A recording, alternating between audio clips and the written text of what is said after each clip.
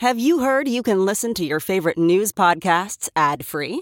Good news. With Amazon Music, you have access to the largest catalog of ad-free top podcasts included with your Prime membership. To start listening, download the Amazon Music app for free or go to amazon.com/ad-free news podcasts. That's amazon.com/ad-free news podcasts to catch up on the latest episodes without the ads.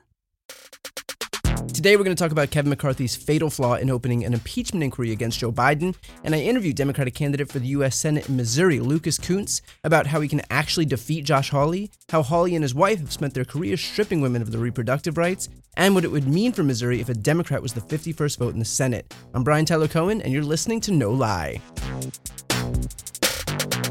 So as you know by now, Kevin McCarthy has officially launched an impeachment inquiry into Joe Biden. And I say Kevin McCarthy launched it because the decision was his and only his, opting to forego a vote on the full House floor. And of course, the reason that he needed to do that was because he didn't have the votes from his conference, and so he just took matters into his own hands. But here's why what he did screwed himself. In 2020, the Donald Trump-led Justice Department formally declared that impeachment inquiries are invalid unless the entire chamber takes formal votes to authorize them.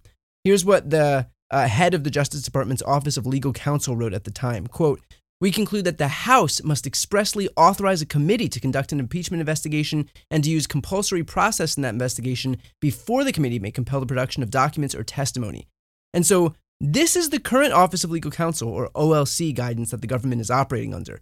And so when these House Republicans inevitably seek information from government agencies about Joe and Hunter Biden, which is ostensibly the whole point of this impeachment inquiry, the problem that they're going to run into is that now, because of their own party's new guidance that was put in place to protect Donald Trump, they're not going to be able to get any of that information.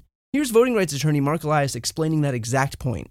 Well, if Congress is seeking information from the IRS, for example, about Joe Biden, about Hunter Biden, are the IRS and other government agencies bound by this OLC guidance in the same way that the DOJ, for example, is bound by OLC guidance about not indicting a sitting president?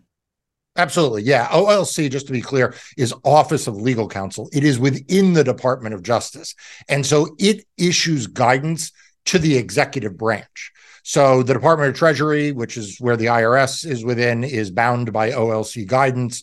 In fact, you mentioned the OLC guidance to the Department of Justice. That's actually much more unusual because that's the Department of Justice giving the Department of Justice guidance. Most OLC guidance is actually given to other agencies and departments that are looking for DOJ's position on an issue. Well, to that point, then, what information will Congress be able to retrieve from these other government agencies without satisfying OLC requirements? So what Kevin McCarthy ought to do is go on the internet and type in www.treasury.gov. And that's the information he's entitled to, right? So they can access the same information, Brian, that you and I access, but they are not entitled to enforce a subpoena or even really issue a subpoena, but I suppose they can issue a subpoena with a photocopier. But they're not entitled to subpoena information under current circumstances. So what does that mean? It means that Kevin McCarthy's impeachment inquiry isn't going to net him any more evidence that he had before the impeachment inquiry was announced. And to be clear, before the impeachment inquiry, he had zero. Literally, Republicans have yet to produce a modicum of evidence proving out any form of corruption or influence peddling that they claim Joe Biden is guilty of. No evidence whatsoever. And Kevin McCarthy knows that. That is why he made the unilateral decision to launch an impeachment inquiry as opposed to bringing it to the House floor for a vote. He knew he didn't have the full support of even his own conference. At least half a dozen Republicans have already come out publicly trashing this effort. And don't forget that there are currently 18 Republicans sitting in Biden-won districts. And the last thing that those people want as we head into 2024 is an impeachment vote against Joe Biden in an attack ad against them. And with regard to those Biden district Republicans, consider this. This is from former Obama Communications Director Dan Pfeiffer's newsletter called The Message Box. I'll put a link in the show notes. Dan wrote, McCarthy has put them in a near impossible situation. They can either support impeaching Biden and seem like the very MAGA Republicans that the voters plan to reject, or oppose impeachment and inflame the GOP base whose votes they also need. According to a Wall Street Journal poll, 52% of voters oppose impeaching Biden, while only 41% support it. That's bad news for those Republicans in Biden districts. I can't shake the sense that McCarthy didn't think this one through, end quote. And it's not just the impact that a Biden impeachment will have in those 18 districts. Think about the impact that a Biden impeachment will have on all Democrats as we head into 2024. Dan actually compared the impact of Donald Trump's impeachment when he was president on Republicans. Quote, unfortunately, impeachment was good for Trump. During the impeachment process, Trump's poll numbers went up. In an NBC Wall Street Journal poll, his approval rating among Republicans shot to 90% after being in the 80s for much of the last year. Among independents, Trump's approval rating increased to 47% in January of 2020 and 51% in February 2020 after previously being in the 30s. Biden can see a similar rise in the polls if the Republicans undertake impeachment. Dan went on to cite a New York Times poll showing that 91% of Trump's 2020 voters are supporting him now, while only 87% of Biden's voters plan to vote for him in 2024, and wrote, an unpopular MAGA House Republican majority pursuing a partisan, unfounded impeachment is a textbook example of something that would cause Dems to come home to Biden. So in other words, let me just give you a snapshot of where we're at right now. We've got an impeachment inquiry that was immediately hamstrung by guidance that was put in place by Republicans, meaning the inquiry won't be able to actually uncover anything of substance. But impeachment will have the unintended consequence of putting 18 Republicans currently sitting in Biden-won districts at super high risk, and have the other unintended consequence of rallying those wayward Democrats back home to Joe Biden, which is currently Biden's biggest weakness as we head into 2024. And they say that Kevin McCarthy isn't some brilliant tactician, but still Kevin McCarthy will barrel ahead because this isn't about strategy or long-term plans or the Constitution. It is about keeping his job. This is all intended to placate the farthest fringes of McCarthy's base who don't care at all about those Republicans who are sitting in Biden-won districts, but instead they just want something to brag about on Fox or on Newsmax. McCarthy just doesn't want them to call for a motion to vacate and put his speakership at risk. And so he does whatever they ask, regardless of the consequences, because this isn't about anyone other than himself. And in this case, the consequences are already looking pretty grim for Republicans. Next up is my interview with Lucas Kunce. Now we've got Democratic candidate for the U.S. Senate in Missouri, Lucas Kunce. Thanks for joining. Yeah, absolutely. Great to be here. Now, you're running for Josh Hawley's seat. Josh Hawley has obviously been in the news, especially lately because of his involvement in the events of January 6th that Donald Trump is now being prosecuted for. But as far as Missouri is concerned, there are folks out there who say that a Democrat can't win in Missouri. Can you speak on what you've learned that might suggest otherwise? Well, yeah, I mean, there's a few things. First is that Democrats have won in Missouri. We've won here in Missouri very recently, Up through 2017, most of the statewide elected officials were Democrats. Our last Democrat actually left office this year. So Missouri is one of those unique states where voters are willing to vote for both sides when they're given the right opportunity. And, Josh Hawley is that opportunity. It's crazy, but this guy is the least popular U.S. senator up for re-election on the Republican side in the entire country. The least popular one. Like worse than Ted Cruz, right? And I'm talking about with the people within the state. It's crazy that you can be less popular than Ted Cruz, but he is. And so that gives us a unique opportunity here. We ran some recent polling that showed us in a dead heat with him. Just an example of Democrats or voters voting for both sides. In 2016, when Donald Trump won the state by 17 points, Jason Kinder came within less than 3 points of winning. He's another veteran like me. As a veteran, you're able to open doors that other people aren't. And you know what? The guy he was running against wasn't as hated as Josh Hawley is. And we don't need to win by as much as Jason Kinder would need. We don't need to close the gap as much as 17 points. So it's just really exciting. We're in a good spot, and I'm excited about it. Can you talk about the significance of running one of the only offensive races for the Senate ahead of 2024? Yeah, I mean, it's critical, right? Democrats are playing defense all over the country. Not a great map. Yeah, that's what everybody's telling me. And so I'm excited about it, though, because Missouri's in play, man. This is my state. We're running a great campaign. We're neck and neck with Josh Hawley. We're out raising him. We raised over $2.5 million in the first 6 months. That's more than him. He was bailed out by the National Republican Senatorial Campaign Committee. They're actually running attack ads against me because they're worried about his numbers. They know where he's at right now. And so, for me, it's just it's great to have Missouri as a target state that people are interested in because it's out here on the front lines in the fight for democracy. He's not raising money. He's having trouble raising money. What tactic is he using to actually get some money in his campaign? Well, not ones that work. And so the thing about Josh Hawley is this guy was a country club Republican when he ran in 2018, right? He was supported by Senator Jack Danforth, a long-standing sort of bipartisan Missouri U.S. Senator.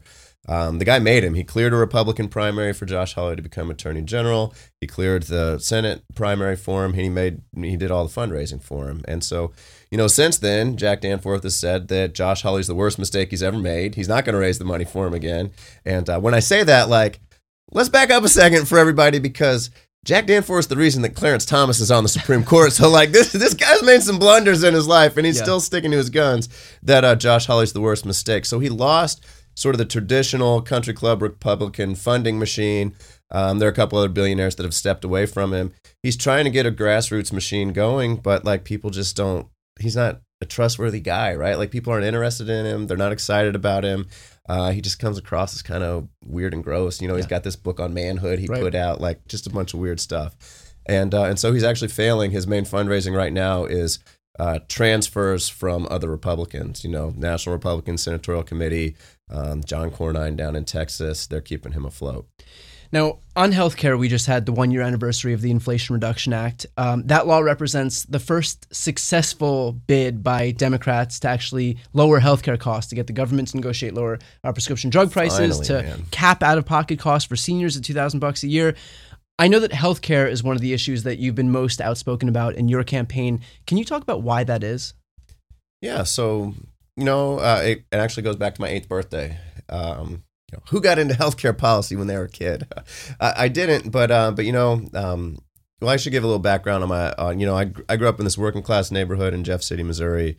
Everybody's paycheck to paycheck. My parents got married at 19 and 22. They had a bunch of kids, and we were all living our best life, though. Great neighborhood. Everybody's parents taking care of all of us kids running around, and so my 8th birthday comes around, and I was gonna get the coolest birthday present ever, and so I was going to get a little sister. And, me and my other siblings, my parents were Catholic. And so we were born bang, bang, bang, right? And if anyone has siblings close to you, you love them, but there's a lot of competition there. And we were going to get this little girl who's going to be 8 years younger than me. I was so excited. She was going to come on my birthday. She was actually born 2 days before my birthday. And then so the night before, I finally got to meet her. Went to the hospital. I got to hold her. My mom was like, I think she's going to come home on your birthday. It's going to be so great. And I was thrilled, right? It really was the biggest birthday present I was ever going to get. When you don't have enough money, you get I get a No Fear t-shirt or something for my birthday, right? And to have this happen was going to be so great. And then, that night, a helicopter came in actually, and they found that my sister had a heart condition, and they flew her away I grew up in mid-Missouri. They flew her 2 hours away to St. Louis, and my parents followed. And so, instead of having my little sister come home on my birthday, I actually woke up and I didn't have a little sister, and I didn't. My parents weren't there, and it was just kind of me. My grandma came down to try to take care of me, and for an 8-year-old, that's hard, man. And I remember I spent that birthday praying that my little sister didn't die on my birthday, because would you ever get a birthday again if that happens? And it seems kind of selfish now to say that, right? But as a kid, that's important to you. And as hard as it was for me, now looking back on it, I just had a baby, was in the NICU for 8 weeks, and that was hard for us, and my wife Marilyn and I. And just thinking about what my parents must have gone through is incredible, right? For a paycheck to paycheck family in this country, when you get injured at work, when the furnace you've been limping along for 2 winters goes down, when your water heater goes out, when your car breaks down, that's it, you're done, and you're not going to make it. And my parents didn't have any money; they went bankrupt. It was very hard for us, and it shouldn't be that way in this country. We have the capacity to make it different. The reason it's that way for people is because they've made decisions let's not negotiate for drugs. Why would you make that decision? Who doesn't negotiate when they buy something like that? That's crazy. It's transferring healthcare decisions to insurance companies. It's offshoring all of our production of pharmaceuticals. All these decisions were made by politicians who were bought off by folks. And the only reason we made it is not because the country club politicians helped us out. It's not because other people or that our government helped us out. It's because the people in that neighborhood who had no more money than we did passed the plate around for us at church, brought food by the house, and took care of us. And again, like, it shouldn't be that way in this country. It's a real tragedy that it's that way. And so for me, like, that's why healthcare is important. It's a huge issue, and we need to fundamentally change how it works in this country. Well, obviously, another healthcare issue is women's reproductive healthcare and the whole issue of abortion. That was a principal issue in 2022. It's going to be a principal issue again as we head into 2024. Yeah. Obviously, Josh Hawley is opposed to Roe. Can you talk about what religious extremists did in Missouri to strip reproductive rights away from women?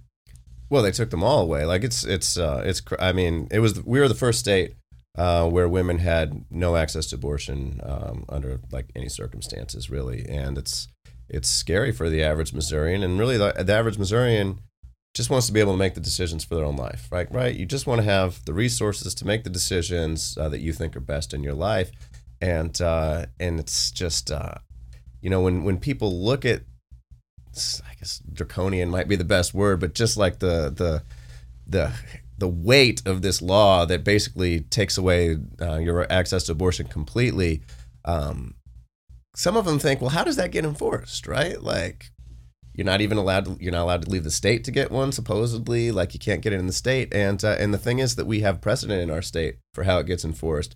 Because a few years ago, the Missouri State Health Director actually used health data from Planned Parenthood and other records that he could get to track women's menstrual periods to see if they were having abortions or not, because he wanted to see if that was a possible way to do it, and they were able to see if abortions were happening or not. And like how they find out about this?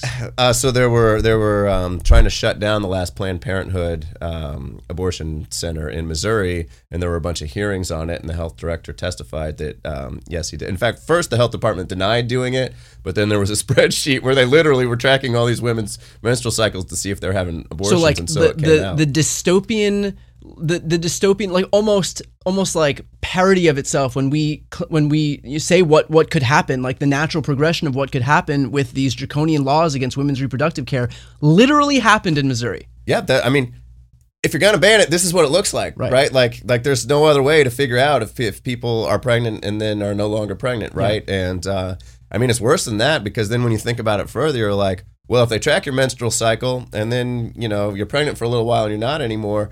Well, did you have a miscarriage? Are they going to come in there and demand all the information on how that went for you? Like, it's mind-blowingly crazy. And so Missourians are aware very intimately that this is what it looks like when you really go this far, because we had it. And of course, that guy was run out of office. Well, that's what I was going to say. Yeah, Missourians ran him out of office. They were like, no, we don't want that. For those watching and listening who aren't in Missouri, can you I guess, what was it like? How was that received among the people in Missouri when something like that happened? Because I guess just like shed some light on the way that was received. Dude, it's terrifying. Like, Missourians are independent people. Like, again, we just want to have the resources to control our own lives. We've been trying to take power back from people like Josh Hawley and like this creepy politician who was tracking menstrual cycles.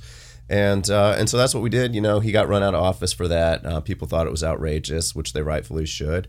And it's just another example of Missourians taking power back for themselves, which we've done again and again. I mean, since 2018, we've overturned the anti-union right to work, 68% to 32%, like huge margin there. We passed Medicaid expansion. We increased the minimum wage $5 over the federal level. We passed first medical and then recreational cannabis. And it's just like, you can smoke weed in Missouri now. You can get some health care, and you can finally get paid, a little bit more than you did before. And all that happened because people wanted to take power back for themselves. Because again, we just want the ability to make our own decisions, and this is right down that line. I mean, the idea here is that we put abortion on the ballot in 2024, and when Missourians have that opportunity, just like in Kansas, we're going to take that opportunity to protect our rights. And just to be clear, there will be some type of referendum on the ballot in 2024? It's in the process right now. The Republican Secretary of State and Attorney General are doing everything they can to, overcome the democratic process and to keep it off the ballot. It's in the courts right now. And I mean, hopefully it'll get on there. I mean, I want it on there. I think every Missourian wants it on there pretty much, right? Yeah. Like, the reason they don't want it on there because they're like, oh, well, maybe we messed this one up, right? Dog that caught the car, right? That's right. Yeah. Josh Hawley's entire family is actually pretty fully invested in stripping women of their reproductive rights. Can you speak on that? Can you speak on what the rest of, another member of Josh Hawley's family did? So this is the family business. This is the Hawley family business. And so it's really corrupt and it's really bad. And, there's a little background here. So Josh Hawley's wife, her job is she works as a lawyer, and she goes around and tries to deny people the right to abortion access. Essentially, that's the best way to summarize it. And so, but where Josh Hawley comes involved and where it gets really like corrupt and bad is, there was this Trump nominee judge who was languishing in not going to get confirmed land because he had written a bunch of stuff about abortion and things like that, other things. I don't even remember what they all were, but basically he had some outrageous paperwork, and he couldn't even get through like Republican confirmation. And it's bad when even the Republicans they're like, this guy might be a little too extreme. Let's just bury that paperwork and leave him there. When Donald Trump has like a 90-something% approval rating in the Republican Party, and they're like, but that guy, that guy's a little too much for us. And so, but the guy was like, well, give him credit. He was a go-getter. He was like, how can I get my nomination through? And he went and he found Josh Hawley, who was running for a Democrat seat against Claire McCaskill. And he's like, maybe if that guy gets in there, he'll help me out. He saw, that the Hawley family business is attacking abortion access. So he donated to Hawley's campaign. Hawley was then elected. He helped this guy get through the nomination process. He was then nominated as a judge, confirmed as a judge in Texas. And then when Josh Hawley's wife was forum shopping to trying to find a client to take away the abortion pill, mifepristone, she made sure that she found somebody who was in that judge's district and would go in front of the court in front of him. And so, of course, she did. And then she puts her case in front of this judge who was a Hawley donor and who Hawley helped get through. And then, it gets even worse. How can this get worse? I know Josh Hawley uses his U.S. Senate office to write an amicus brief in support of his wife. So he used his Senate office where he got this guy confirmed to basically lobby a federal judge to side on his wife's behalf, which then happened, of course. So we hear about the peak of corruption being judge shopping, right? But because they already own the judge, they had to find a client in the judge's district that they can then use to bring a case there. It's unbelievable. It really is unbelievable. But these people have no shame. Again, we're talking about the guy who wrote a book called Manhood by Josh Hawley. Yeah. What would having a Democrat in an otherwise red state like Missouri mean for that state? What would it mean for your constituents if you were the 51st vote versus another Republican in just another red state? Well, here's the really sad thing about Josh Hawley, and this will take some background from me, but when I talk about my old neighborhood where everybody took care of us, passed the plate, brought food around, we were all working class, all paycheck to paycheck. And it was still, it was a strong community though. And people were able to take care of each other. And, I joined the Marine Corps to serve that community. I thought that'd be the best way. I did 13 years. I deployed to Iraq and Afghanistan. And I watched politicians like Josh Hawley wage warfare on that community. When he was our attorney general, he immediately shut down the division of that office that protects us from corporate predators, basically. And then he led a lawsuit that made sure that 236,000 Missourians wouldn't get overtime pay anymore. That's how people in our neighborhood take care of each other. Overtime pay is how we do that. Yeah. And that cost us $27 million a year. It's brutal. And if you go back to that neighborhood now, first house I lived in is an empty lot. The one I joined the Marine Corps out of is boarded up right now and, falling apart. It's going to be gone soon, I suspect. The corner store was boarded up because it was robbed so many times it couldn't get insurance. And again, I'm talking about a magical Americana neighborhood just in the 1990s when I was growing up there, and this has happened. And the reason it's happened is because, politicians like Josh Hawley attack it. And then when they get into office, they choose not to invest in it. And so...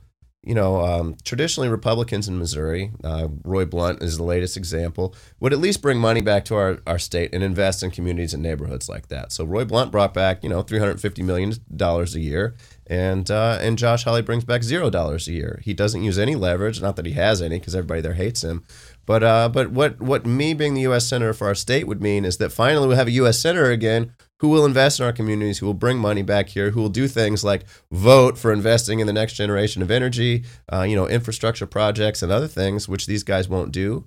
We're a heavy veteran state. Josh Hawley voted against the PACT Act, which, if you don't know, was made so that veterans like me who are exposed to burn pits in Iraq and Afghanistan, which I was, would have access to VA care for the damage that did to us. Like, he voted against that, man. Yeah. Like, he hasn't taken care of any of us normal everyday Missourians, and so it's going to be a real opportunity for just everyday people to be taken care of again and be represented rather than ruled, because like that's what the guy wants to do with us. He wants to rule us, just control everything. Yeah, and can you just expand on that point? Because this is a guy running for re-election as part of a party that's predicated its entire identity on freedom, and yet that's not really what we're seeing right now. Yeah, he wants to control us in the bedroom. He wants to control us in the doctor's office. He wants to control us in the workplace.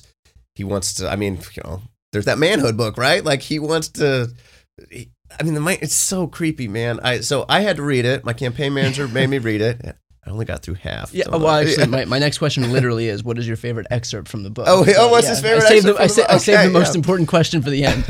Well, it's probably the 10,000 times that he uses the phrase Epicurean elite, which I'm pretty sure you got to be a pretty fancy elite to even know what that means. No, I didn't know what it means. I was like, what the hell is that? What bro in a frat house doesn't use that word on a daily basis? Well, when the Epicurean elites. yeah. And it's just like, the weirdness about the book, though, is like his solution to the masculinity crisis is for people to be more like him. Like, it's crazy. Shocker. Who'd have thunk it? But he starts with Adam in the Bible and goes through men in the Bible just to the peak of masculinity. just describes how he's like them, and then reminds everyone that if they too did what Josh Hawley would, it would solve all the problems for men in the world. Oh, and by the way, removing women from the workplace would also be helpful, right. Unless they're doing things like making sure that other women don't have access to abortions. Right. In which case, they're doing God's work, so it's okay. No, it's crazy, and but it's just if you write a book like that, you're trying to rule everybody, right? Like you're trying to tell them what to do. You're trying to control them, and I didn't bring my kid into the world to be told what to do by the coward of January 6th, right? Like no, and that's how it is for all Missourians. Like, we don't want to be told what to do, man. We don't want to be ruled. Like, we want you to invest in us. Your job is to invest in us and give us the resources to decide what to do, to take care of each other. Like, the people in my neighborhood take care of me. That's all we want. That's it. Like, otherwise, take your weirdness and do what you want within the walls of your own home. Yeah. To that point, how can we help your campaign, and why is it important to help your campaign now, so early ahead of 2024? Yeah, so, what we're doing right now is, what we found is that when my message gets out there, this race is 100% competitive. Missourians are willing to vote for both sides, particularly against a guy like that. And so what we're doing right now is getting our message out to everybody. And so, donations to us right now are critical in facilitating that. We're hiring organizing directors so that we can build out the GOTV movement in the state, voter registration. That takes a long time. Like, you can't just get money next September and expect to do that. And so, we're making those investments right now. Other things people can do is, spread the word. A lot of people found out about us through your YouTube channel. Actually, it's wild. I go all around the state and people are like, "Oh, I saw you on Brian Tyler Cohen," and I'm like, "Yes, that's right." And because people listen to that, and so when you share links with your friends, when you tell people about the campaign, when you know somebody in Missouri who you went to school with or met in the military, and you send them the stuff, that's how we get the word of mouth out, and that's absolutely critical. That's how we are going to win this race, and so far it's working, and we just need to keep snowballing that. And what's the website link? The website is lucaskunce.com. So it's Lucas, Lucas, Kunce.com. We're at Lucas Kunce Mo on Twitter, Instagram, all that sort of stuff. Great. And I'll put that link in the post description of this video and the show notes on the podcast as well. Lucas, thanks so much. Good luck in the campaign trail, and you're welcome back anytime. Thanks for having me, man. Thanks, everybody. Thanks again to Lucas. And for anyone listening, if you want to support his candidacy, make sure to check out his website. All right, that's it for this episode. Talk to you next week. You've been listening to No Lie with Brian Tyler Cohen, produced by Sam Graber, music by Wellesley, interviews captured and edited for YouTube and Facebook by Nicholas Nicotera, and recorded in Los Angeles, California. If you enjoyed this episode, please subscribe on your preferred podcast app, feel free to leave a 5-star rating and a review, and check out briantylercohen.com for links to all of my other channels.